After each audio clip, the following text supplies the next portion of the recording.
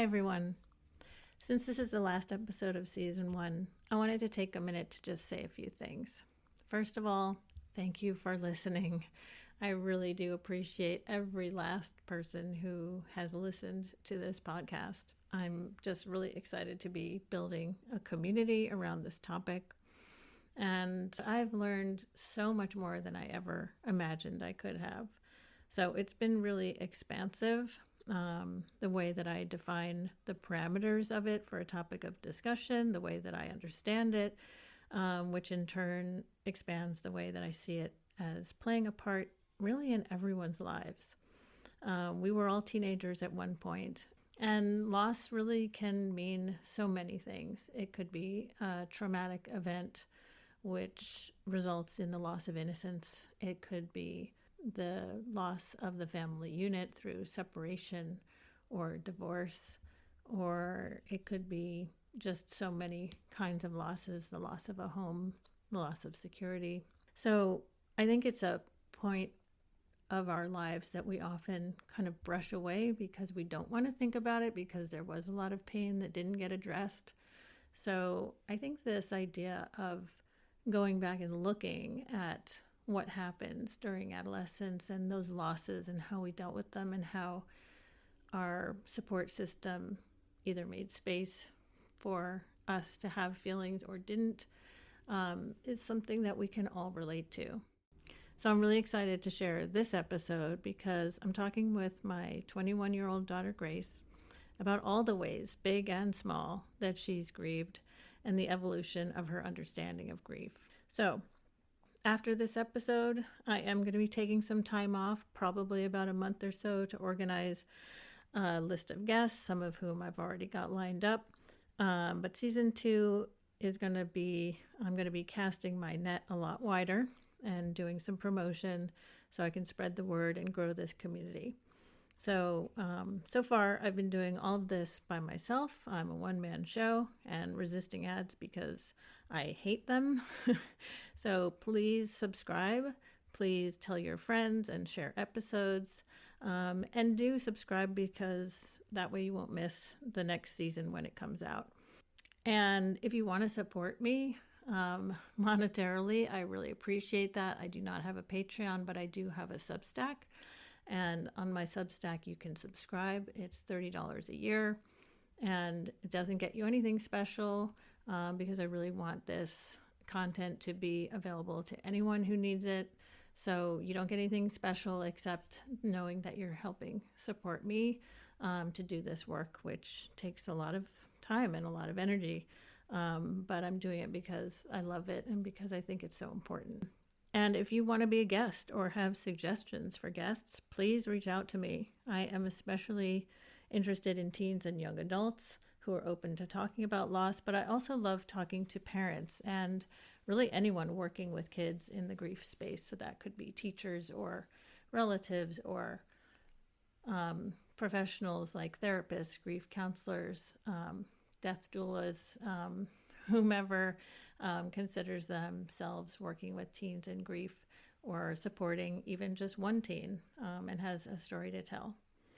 I'm always looking for people with different perspectives than my own, which is basically anyone, but people from different parts of the world and different cultures are wonderful. I know I have listeners around the world now, which is so exciting. So those people should definitely feel free to reach out. And people who identify as male, since most of the people who I have spoken to so far identify as female. I've had some guys on the show, but I'm always open to more people who identify as male. But really anyone who likes the show and is interested in being interviewed should reach out. I'm easy to find, but I'll put some links in the show notes. If you're on Instagram, you can find me just by searching for my name, and the link for the podcast is on my profile, so you'll know it's me. Lastly, I just want to express my very deep gratitude to Josephine Wiggs for the music. I usually only play a very small portion of this song, but in this episode I included the whole thing. So please enjoy this song, Time Does Not Bring Relief, from her album We Fall. Okay.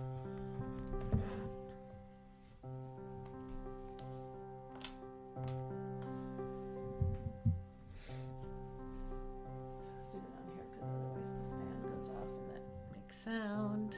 Wow, you're a pro. It's so not pro. It's the opposite of pro.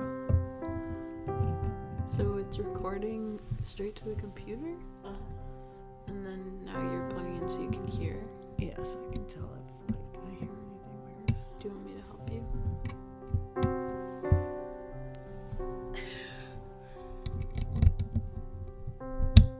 Yeah. Okay, perfect.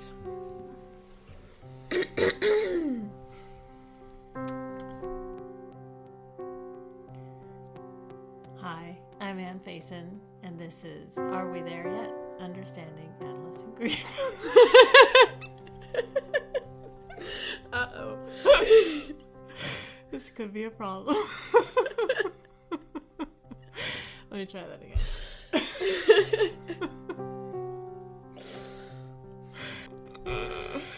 Okay. Hi. No! What can I do? Look. Okay.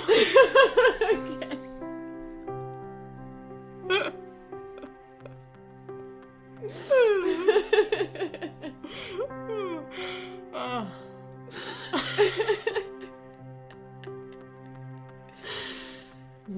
Alright, I need to pause it. Alright.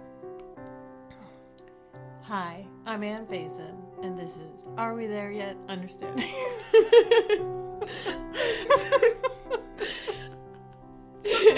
Should I do it? Yes! Go ahead. Hi, I'm Grace Muller, and this is Are We There Yet? Understanding Adolescent Grief. Beautiful. And I'm Ann Faison, joining my daughter Grace Muller for this interview. Whew. Just had super laughing fits trying to get that done. And that's funny because we just do. We make each other laugh a lot. So hopefully this will be a fun interview, a fun conversation.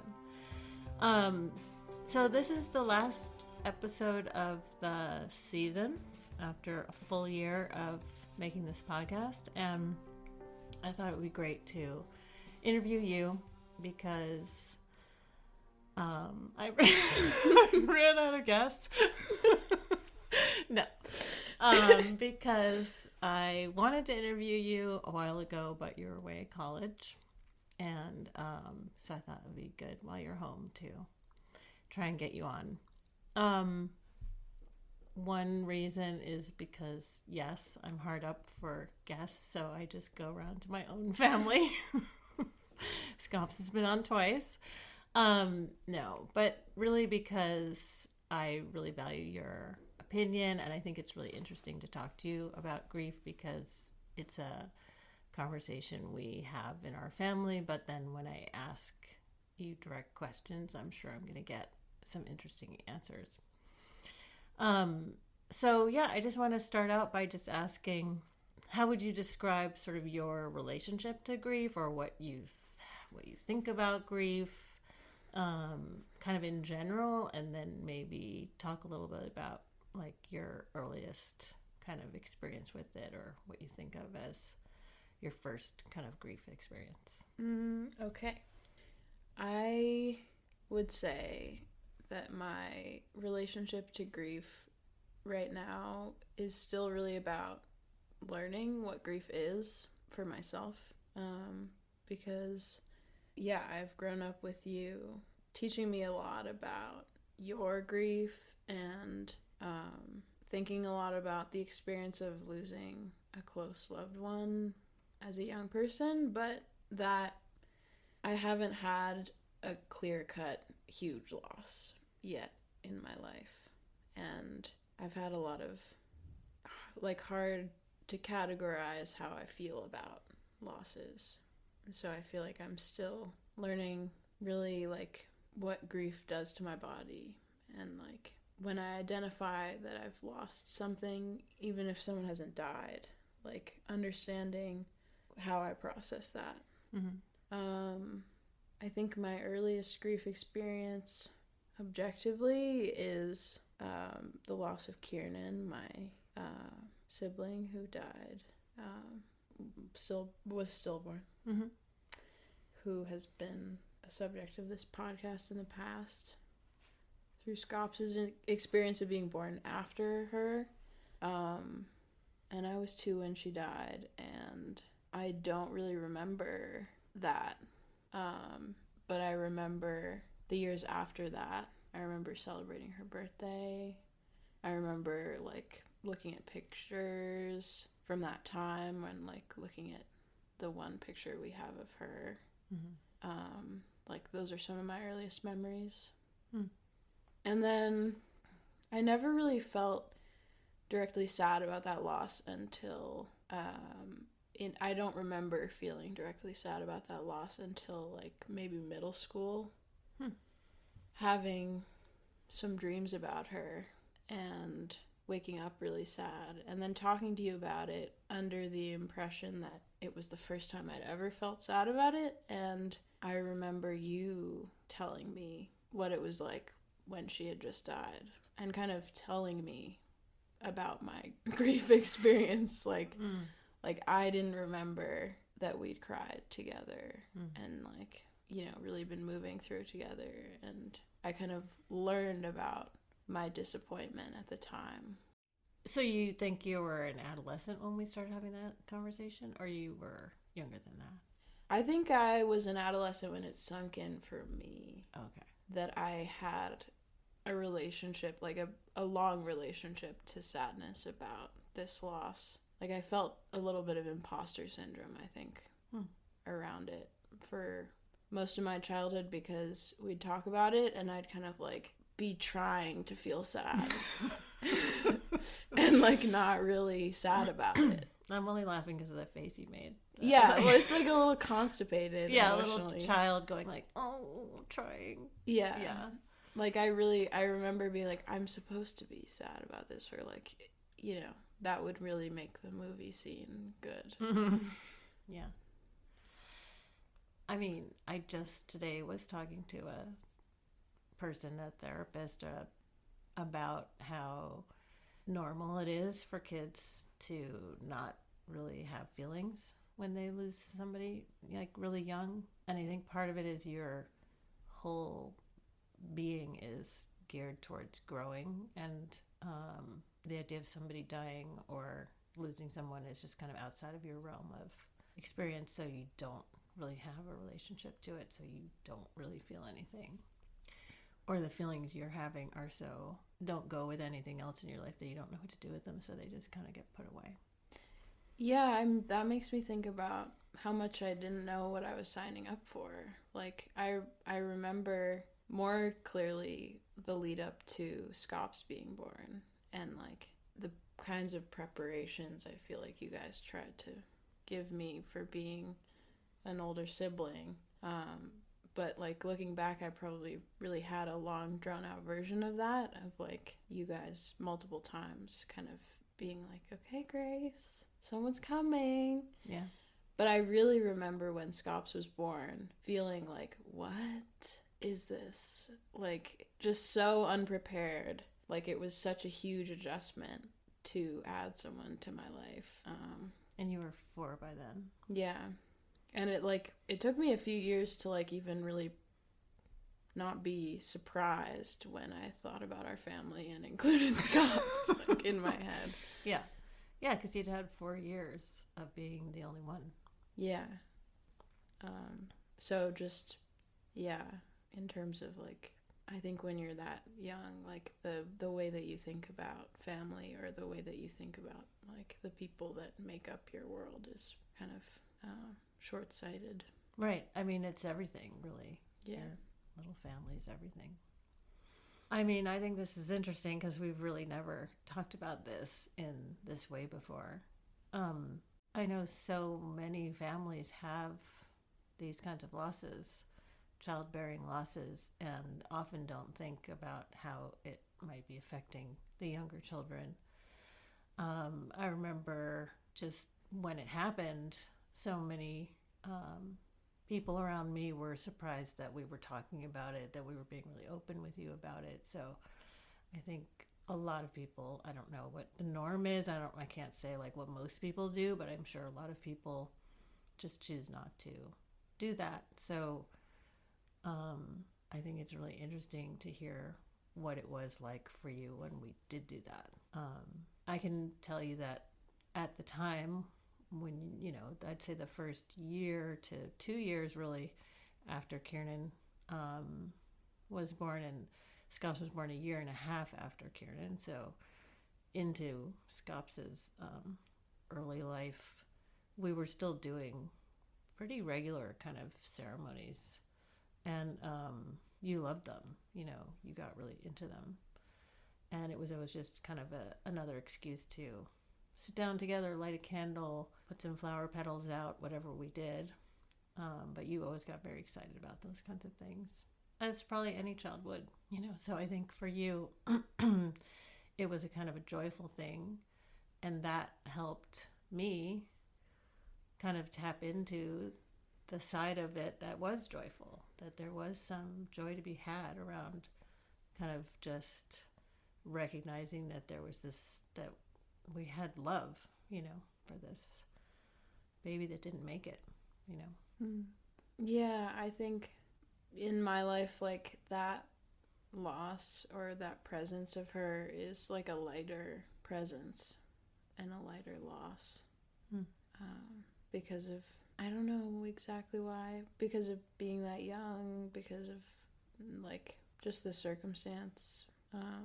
And I think she gets to be like a really casual part of my life, like not super present most of the time now. Not many people in my life really know about her. And I think I'm still like a little bit letting go of the guilt about like not, or I don't know. I think I mostly have let go of the guilt around not feeling sadder.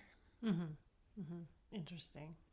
I think part of that is related to something I learned from interviewing somebody else about how, because children are so narcissistic, naturally narcissistic, it's a survival mechanism, that they immediately misassign responsibility to anything that happens. So it's a kind of, at that age, you sort of think everything is because of you.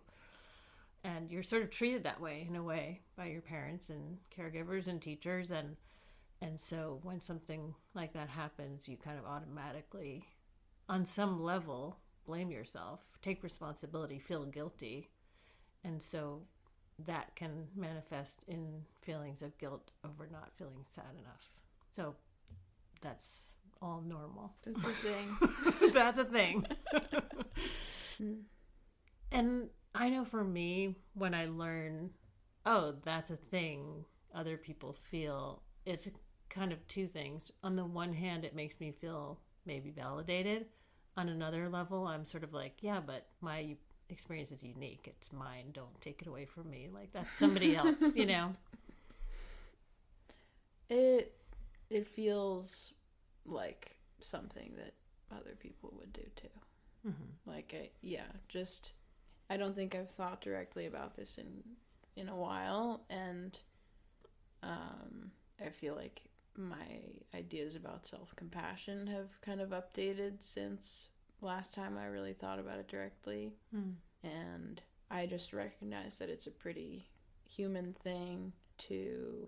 I just, in other areas of my life, I've been trying to identify when I'm unnecessarily, like, judging the way that I feel about something. And, like, adding another layer of, like, judgment about, like, I have the feeling and then I have the way I feel about the feeling, and that second one is not necessarily helpful. Right. So I think that applies to that early experience, and I think that doesn't surprise me that that's a thing many people do, because in like zooming out, it's a thing we do to ourselves a lot. Right. So I remember a couple of instances where you really grieved a loss that might seem small, but I'm talking about your, like, pencil case. Do you remember losing your pencil case at school Like your really beloved favorite pencil case with all your favorite pencils in it when you were in high school. Do you remember this? Yes. And I think it happened more than once. Yeah, I lost a lot of things in high school. But to me, that first one was Yeah. really quite intense. And I think we talked about it, like in terms of grief, you know, and you kind of had a lot of feelings, and we talked them through. And in terms of childhood and adolescence, that's adolescent grief, that, you know, losing something when you're a teenager. It doesn't matter what it is. Anything that is so upsetting to you that you're really distraught, you know, that's grief. It could be anything. And I think we tend to assign grief just to the loss of a person or death, but it's not always that. It can be a lot of things. And I think when you're young, those things could seem petty or small to an adult, but to a kid, that's a big deal. Like, you know, a small child is going to cry if they lose their favorite toy, and they might be distraught for a week, you know. So I just wanted to know if you remember that, and if you remember those feelings, and if you like how you would think about that now. Okay. That's awesome. I do. I kind of can't remember exactly which time. Like, I remember a lot of moments of realizing I've lost something important to me. Like, I think in high school was, like, when I started really commuting farther for school and commuting on my own. And, like, for some reason, yeah, just being more in charge of myself, and then having things I cared more about, like material things I cared more about. And then, yeah, losing them. And I think that is really awesome to talk about with the language of grief, because it's a really particular feeling. Like, I still can recognize in myself when I lose something or realize I don't know where something is that I care about. And I do feel like I've learned how to manage it more, or like had more of those experiences. Right.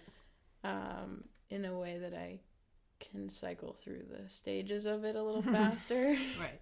Now, I remember when that happened, or I think the time that you're thinking about. I remember really like going through each item that was in there in my head.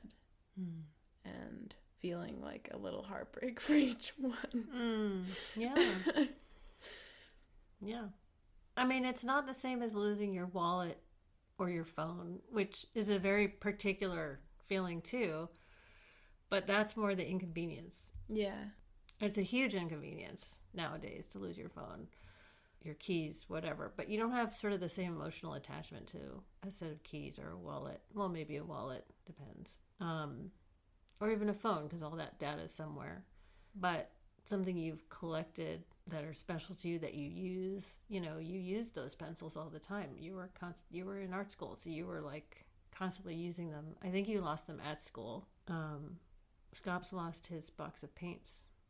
And unfortunately, when you're at art school, if somebody finds a box of paints or a box of pencils, they're probably going to keep them. Right. So it's a kind of it's a special object because it just has a lot of layers to it. It's part of your identity. You're working with it. It has a kind of a certain amount of value. I don't know. It's a lot of stuff. Well, what you're saying is making me think about another parallel, which is just like the disbelief when you lose something that matters to you. Like, just the like awareness of like the fragility of having things, and like the really thin line between having something you keep track of every day and misplacing it, and like a little bit of a trust lost. I just experience this when I lose something. Like, I am like really hit by that like fragility of the fact that I remember to bring everything with me every day, and like you're not paying attention when you lose something, and then it's just gone. Yeah. And you feel that guilt that you didn't care enough. Right. you didn't pay attention to it hard enough in the moment. And I think that's such a good parallel with what happens when people die. You realize that fragility of life, And you also usually feel some kind of guilt about not showing them, not saying goodbye, all these kinds of similar. That's what I mean. It's like, it's a kind of, the mechanics of it are very much the same. I think it's just, it's a lot bigger deal when somebody dies, but yeah, it's a lot of the same stuff. And I think that, I guess what's interesting to me is that because of my kind of interest in curiosity about, you could say obsession with grief, I was very thoughtful about talking to you or Scops when you would lose something, when you would have a kind of a grief experience, about, not brushing it off, not saying like, oh, don't worry, you'll be fine, it's just a thing. I would really try to make a lot of space for that, because that's what I felt like was missing, in my own experience.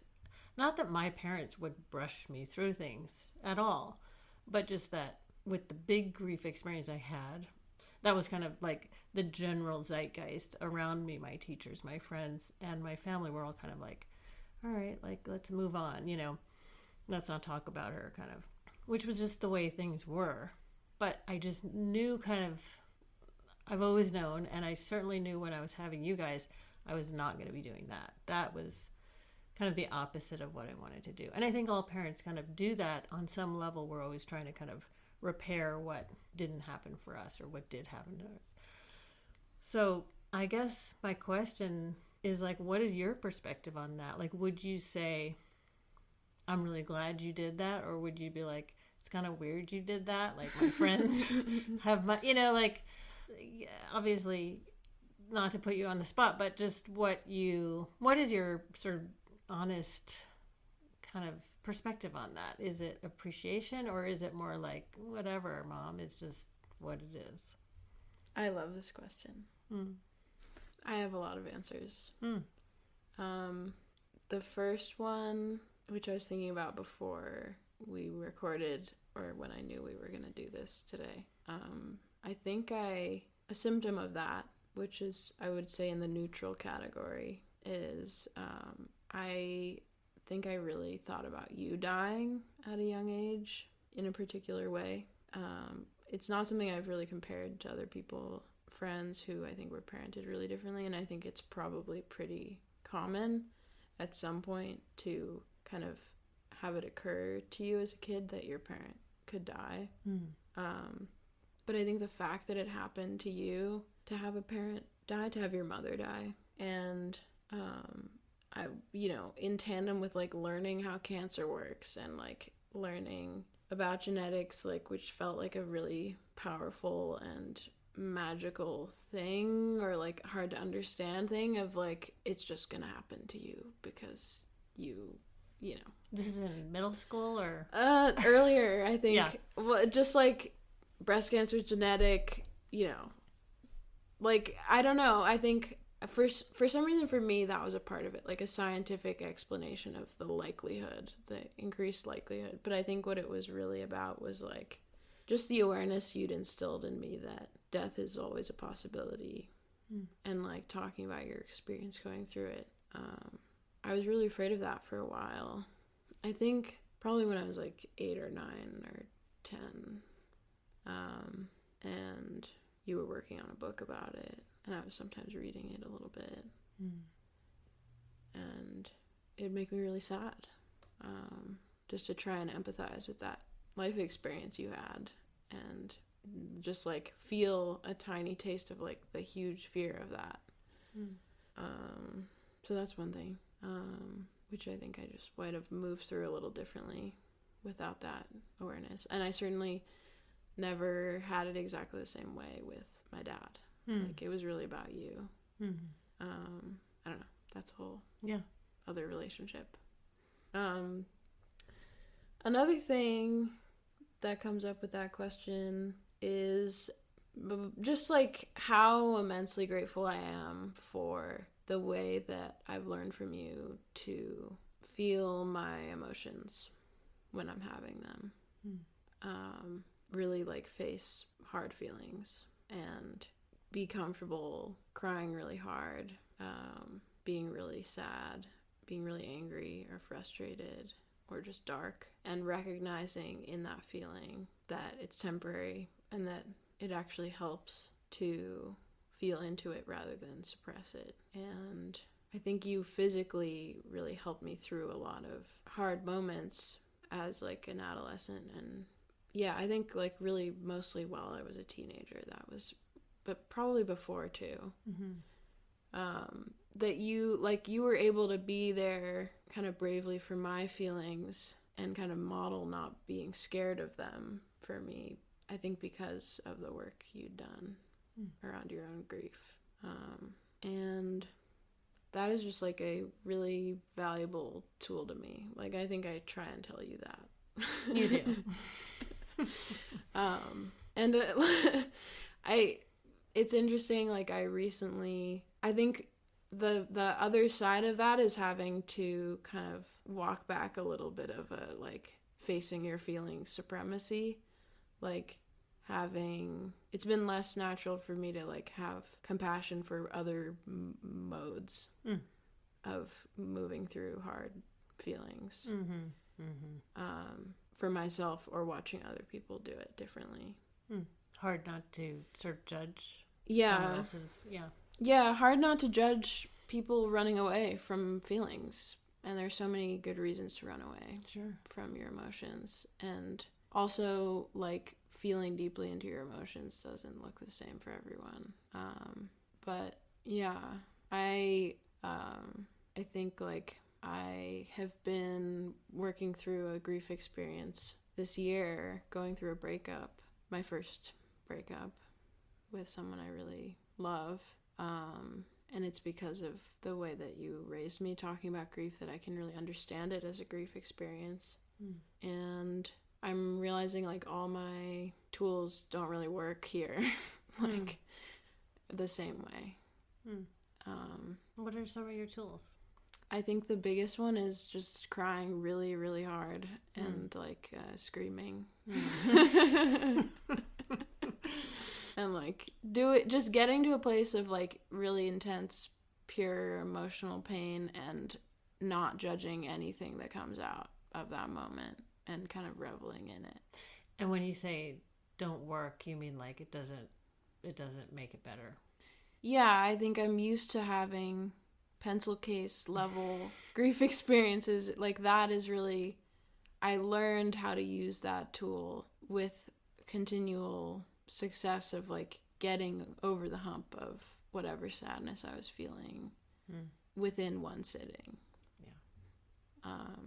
Like just the day-to-day challenges of my life have generally been like something I can be sad about and then feel less sad about once I've cried. And I think in some ways this is like the biggest loss I've ever really had to deal with. And yeah, it just feels like a lot bigger of a thing to get over. What other tools? Talking to people, talking really candidly about how I feel. I think I'm someone who really understands my emotions by articulating them out loud. And then I notice once I do that, they feel a lot better, especially the kind of ugly ones. Or, yeah, just like stuff that comes out of a place of self-consciousness or insecurity. Like if I can speak that out loud, it feels a lot better. And just trusting that saying something doesn't have to make it more real. It can like help me let go of it. Right. And not being embarrassed. Yeah. I mean, I think a big tool, a big piece of grief is, learning how to be in the world without that thing. And when it's a pencil case, there's a easy, not necessarily easy, but you can somewhat replace, you can start replacing. And that is healing. It's part of what helps you move forward is knowing, well, I can get another pencil. It won't be the same. And I think with something much bigger, like a death, like a breakup, like losing, a house in a fire, something really that can't be replaced and is going to affect the rest of your life, that moving forward, understanding what the future is without that is a much slower, longer process. And it just takes a lot more adjustment. It's a huge adjustment. And that's kind of a big piece of the grief, is this readjustment to your life, your new life, without that thing. So I think that's a big difference between the sort of the scale of it. But I love that you talk about those things as tools. And I think crying is so important, but it definitely doesn't feel like it puts a dent in a major loss. You know, that it can feel like you're not doing anything. But in my experience, it's always good. It's sort of like eating your vegetables, you know. It doesn't feel like it's doing much in the moment, but it really adds up, you know. Because if you don't cry, if you just choose not to cry or choose not to really think about it or deal with it for a long period, your body will start to feel that build up, you know. Because it is a bodily, physical thing, crying. It's not just a release of emotion. It's like your whole body is doing something that I don't think anyone really understands, but it's a process that kind of needs to happen. Yeah, and it feels that way. Yeah. Back to that earlier question that you love so much. Was there another fork of that? I think the third fork was about my judgment for other people and for myself, I think, which is not something I think you directly taught me. In fact, listening to the podcast, like, I have been really struck by the openness of your attitude about grief and the ways to process grief. Like, I don't know exactly where I picked up the shoulds associated with, like, a certain right way. But I think, just part of, like, learning a way of handling emotions for me that really worked for me on the scale of what I was dealing with. I had a lot of ideas about what would work for everyone, or what would always work for me. Yeah. I mean, I think that judgment sometimes is just part of growing up, because whatever we grow up with, the family we grew up in, the way we are raised, we sort of immediately, or in our early life, we immediately kind of judge everything against that. So I can see why you'd be like, that's not the right way. Do you remember, like, expressing your fear to me about me dying or about losing me to cancer or something? Do you remember conversations we had? Yeah. Do you? I think so. I mean, I know of at least a couple of conversations I had with both of you and Scops, because it is really natural for kids to say, like, what happened? You know, what if you die, or what if something happens to you? Yeah. And I would say something like, I'll always be with you in your heart, or you don't have to worry, I'll always be there for you. I don't know, something like that. Yeah. Mm-hmm. I do really remember, like, I think I remember one time, specifically after reading, like, the first draft of your memoir about, not about Kiernan, but about my mom. Yeah. Mm-hmm. Like, just the way that you wrote about it really broke my heart and really made me think about being in your position. And I don't remember how old I would have been, but I remember being really sad about that and talking to you about it. And I think feeling a lot of space to feel that sadness until it didn't feel so overwhelming anymore. But not, you never made me any promises. It remains, like, in my head, just like, that is a really scary and sad possibility at all times. And I'm so grateful and lucky it hasn't happened yet. Yeah. I feel the same way. I mean, honestly, being a parent is so scary, because you realize, oh my God, what would I do if I lost this child like that? Any moment of any day, I can think about that and get myself worked up, you know. Yeah. Oh God. Yeah, it's terrible. It's terrible, and that's because we just love each other, and that's because we also know that death is a possibility. And I personally like living that way. I like not pretending that's not true, because I think when you do that, it turns you off to the people it has happened to. And I always want to be open to those people who around me who have lost somebody, and to know that, like, I'm not afraid to talk to them. I'm not afraid to be around them, because I'm not always turning away from that reality. Yeah. Yeah. I think it's something like my relationship to our love and well, I'm not going to add anyone else in. Just Yeah. my relationship to our relationship has changed going away to school and forming all these other relationships that in order to really emotionally support myself and like lean on friends to process things that happened to me there and like just like live my life. It just like strengthening all these other friendship bonds makes me feel acutely aware of like this other level of support that you give me, or just like feeling like another level of dependence, or like another level of ability to depend on you. I don't know exactly what I'm trying to say, but I think like I get older and I feel more aware of how special it is to have this kind of relationship and how irreplaceable it is, like in any other part of my life, which is I think something I've always known on some level. But I feel like I have more examples all the time. I'm really curious about that part of reading the book and that being giving you a window, I guess, into what that could be like. I mean, were you too young, do you think, to think about like, oh, were you too young to not just immediately think about it for yourself? Or were you also thinking like, oh, this happened to my mom? That must have been crazy, hard, whatever, sad. I think I was sad for you too. Yeah, I think I was thinking about like, oh God, what if it happened to me? And I was thinking like, that's so awful that happened to you. It's just sad. I mean, the hardest part about writing that book, well, there's a lot of hard things about writing that book, but the hardest part is that in a way I wonder if I'm doing or trying to do the impossible. I'm trying to make it so real that you really feel it and you're really like, wow, that is awful. That is so terrible. But because I don't see that in a lot of books where a parent dies. It happens all the time. I'm reading a book right now where the dad dies on page 10 and the young character is, showing some signs of grief, but it's not what, to me, having lived through something like that, it rings hollow. And it always does when I read books where that happens. And, you could say, well, it's not really great for the plot to like weigh it down with all this extra feeling.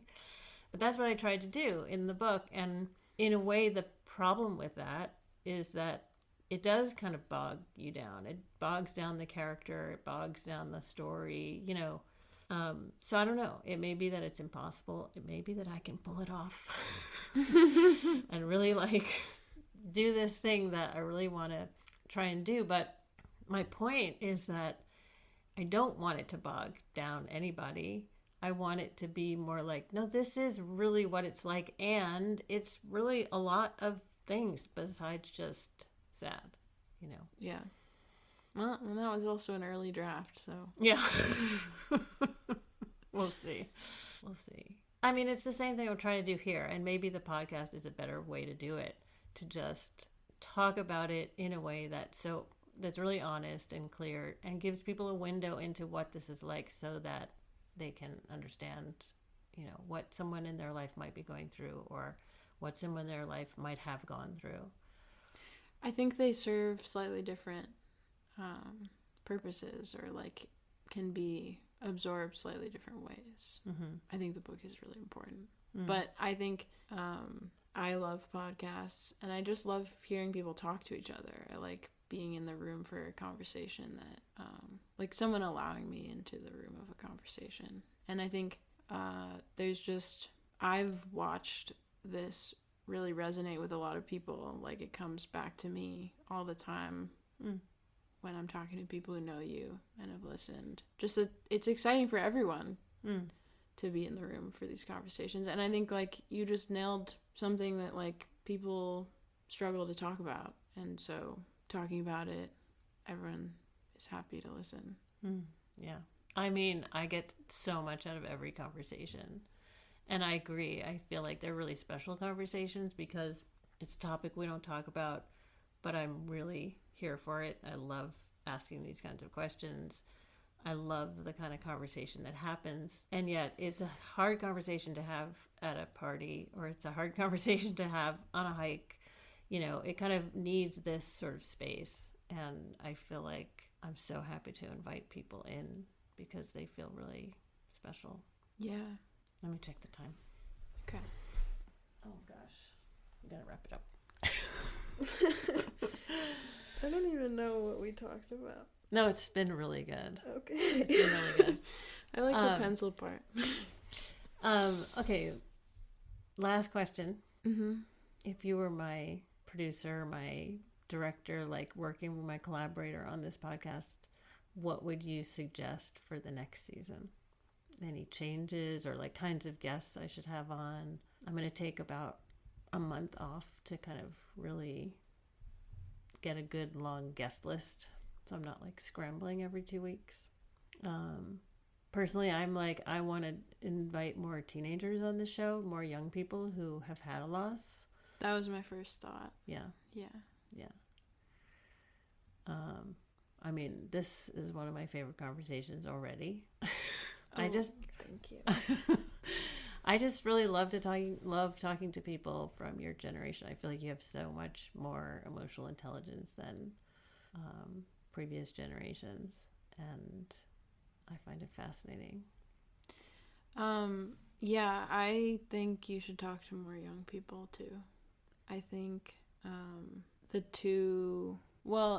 that is like the demographic that I think deserves just like more individual voices. Mm-hmm. If you can manage it. And as your daughter, like, I just always think it's interesting knowing you and knowing the people that are like expected or like close friends who you've maybe had some of these conversations with before. It's exciting to see when you're like meeting someone through doing this. Mm-hmm. Yeah. Which has happened more and more. Mm-hmm. So like random experts in different ways on the subject of grief or adolescent grief is also exciting. Yeah, another kind of whole vein I'm hoping to go in is researchers, because there has been a fair amount of research in the last couple of decades, and I'm going to reach out to those people.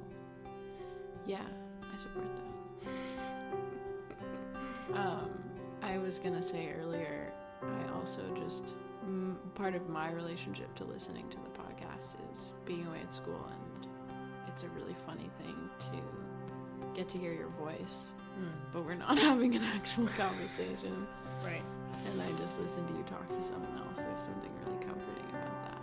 Yeah. Well, it's kind of like when you DJ. I feel the same way.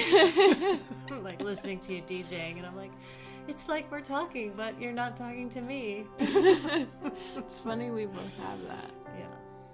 Well, thank you so much, Grace, for coming on. I really appreciate it, and I loved talking with you about this. Thank you for having me. I've been waiting for my turn. And I want to come back and ask you questions Okay. at some point. Okay, deal. Okay.